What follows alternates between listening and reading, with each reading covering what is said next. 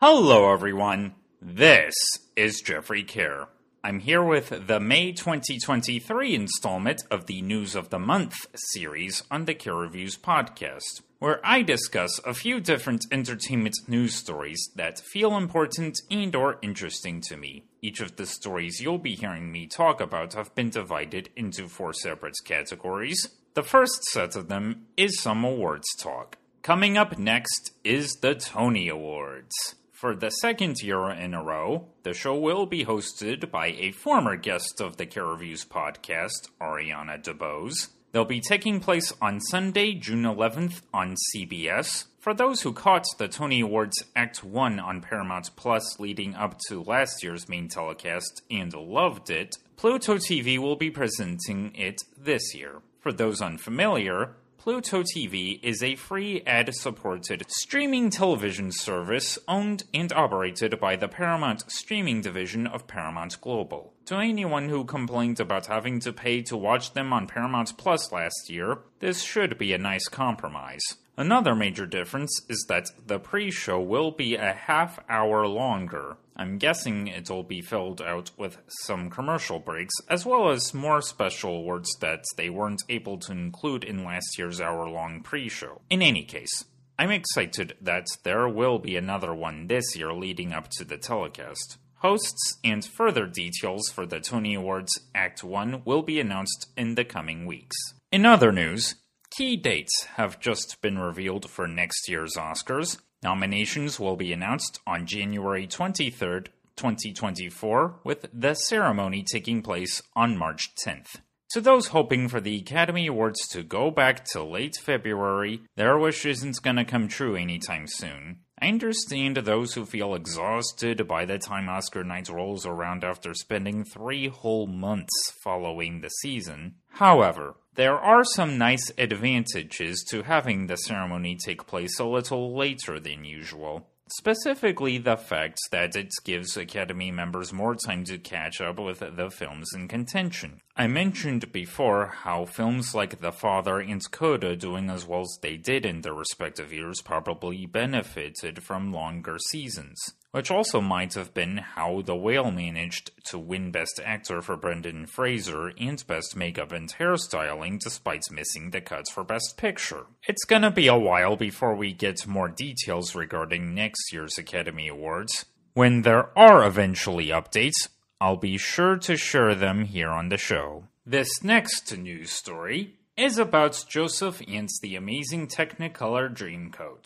For those unfamiliar, it's this sung-through musical by Tim Rice and Andrew Lloyd Webber based on the character of Joseph from the Bible's Book of Genesis. It was first presented as a 15-minute pop cantata at a London school back in 1968. Since then, Rice and Lloyd Webber added more material to the show, growing it into a full-length musical comedy, and has been mounted all over the world, which includes stints on Broadway and in the West End. A direct-to-video production starring Donny Osmond, who played Joseph on stage many times, was released in 1999. An actual movie adaptation was announced a while ago. It was set to be an animated film produced by Elton John, yet that apparently never went anywhere. This past month, it was revealed that a live-action film adaptation of Joseph and the Amazing Technicolor Dreamcoat is in the works at Amazon Studios.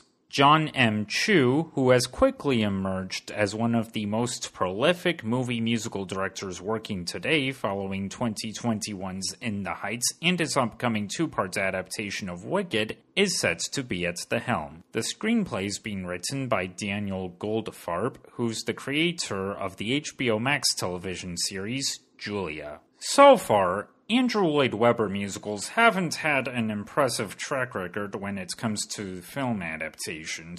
1973's Jesus Christ Superstar, directed by Norman Jewison, to me was very oddly put together. 2004's The Phantom of the Opera, directed by Joel Schumacher, which I recently rewatched and was no fun to do so, I thought had a lot of questionable choices, from the casting to the staging of the musical numbers to the Oscar-nominated cinematography. I have a review of that on my website, so you can read my full thoughts on it there. While I didn't dislike 2019's Cats directed by Tom Hooper as much as many people did, it was still a mixed bag to me. Although 1996's Evita, directed by Alan Parker, which I also recently rewatched and reviewed for my website, I agree with many that it is definitely the best of them. Even Andrew Lloyd Webber himself thinks so, as he revealed in a 2021 interview with Variety. Here's hoping Joseph will also be an exception to the rule. No timeline has been revealed yet,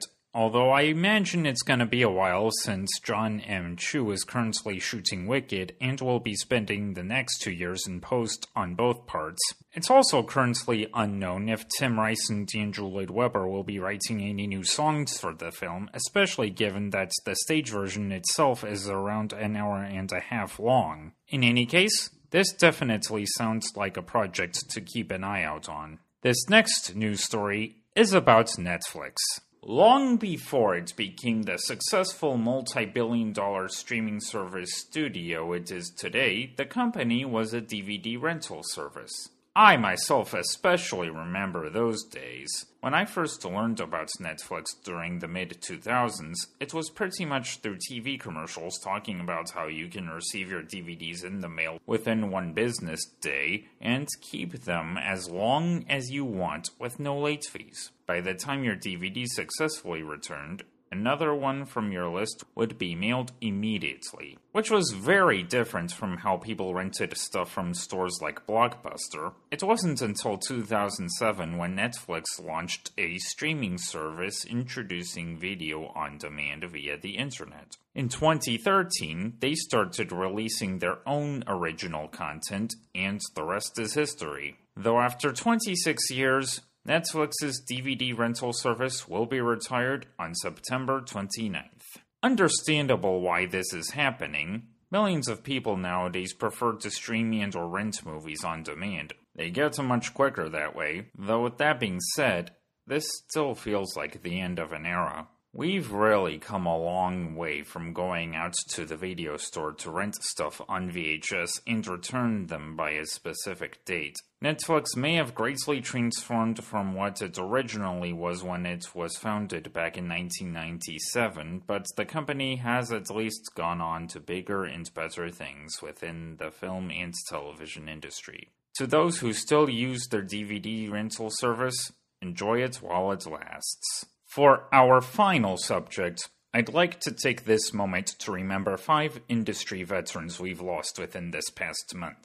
Veteran character actor Michael Lerner died of complications from brain seizures on April 8th at the age of 81. This was a man with countless screen appearances to his name. Among his film credits were 1972's The Candidate, 1988's 8 Men Out, 1992's Newsies, 2003's Elf, 2009's A Serious Man, and 2014's X-Men Days of Future Past. He also earned an Oscar nomination for his supporting performance in 1991's Barton Fink. Among his TV credits were episodes of The Brady Bunch, The Bob Newhart Show, MASH, The Odd Couple, Starsky and Hutch, Kojak, Wonder Woman, Hill Street Blues, MacGyver, The A-Team, Amazing Stories, The Equalizer, Tales from the Crypt, Law and Order, Entourage, The Good Wife, and Glee. Artistic director, producer, and theater owner Todd Haynes died on April 19th at the age of 66.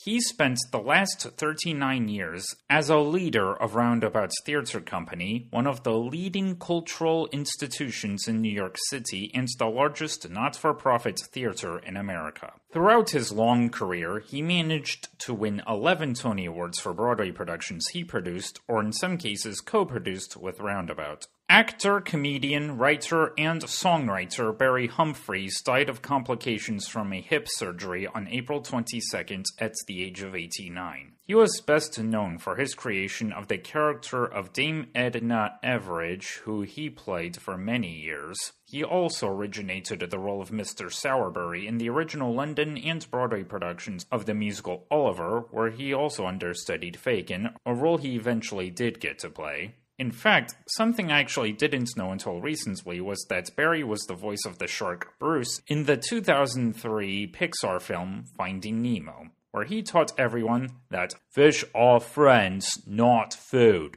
Professional ballroom dancer, teacher, and competition judge Len Goodman died of bone cancer on April 22nd at the age of 78, which was just 3 days before turning 79. He was a head judge on the UK television reality competition show Strictly Come Dancing from its beginning in 2004 until 2016, as well as its American version Dancing with the Stars from its beginning in 2005 until just last fall. Although there were a couple seasons where he didn't appear as a judge on the latter, season 21 in 2015 and season 29 in 2020. The latter of which was due to travel restrictions at the time because of COVID-19. In fact, near the end of last season, Len announced that he was retiring as head judge on Dancing with the Stars to spend more time with his family in England. Little did anyone know that his retirement would be short-lived.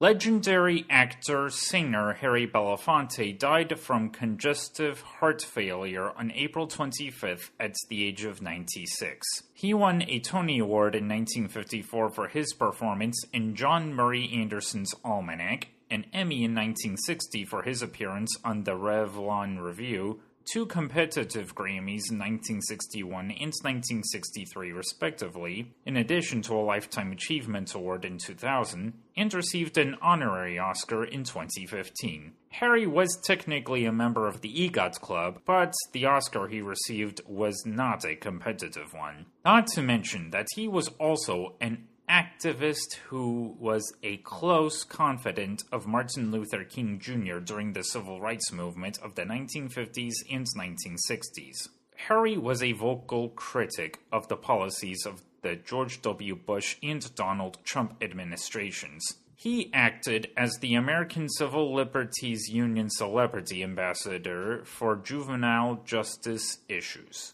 My condolences go out to all of their families.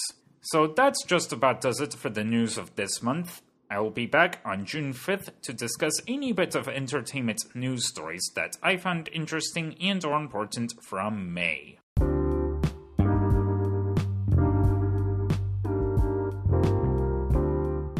If you love this show, please leave us a review. Go to ratethispodcast.com/carereviewspodcast and follow the simple instructions. Feel free to subscribe to wherever you get this podcast. If you'd like to find more content from me, please visit my website, which is www.carereviews.net. You can also find it on Twitter @carereviews and me @JeffreyCare. Thanks for listening, and I will see you all later.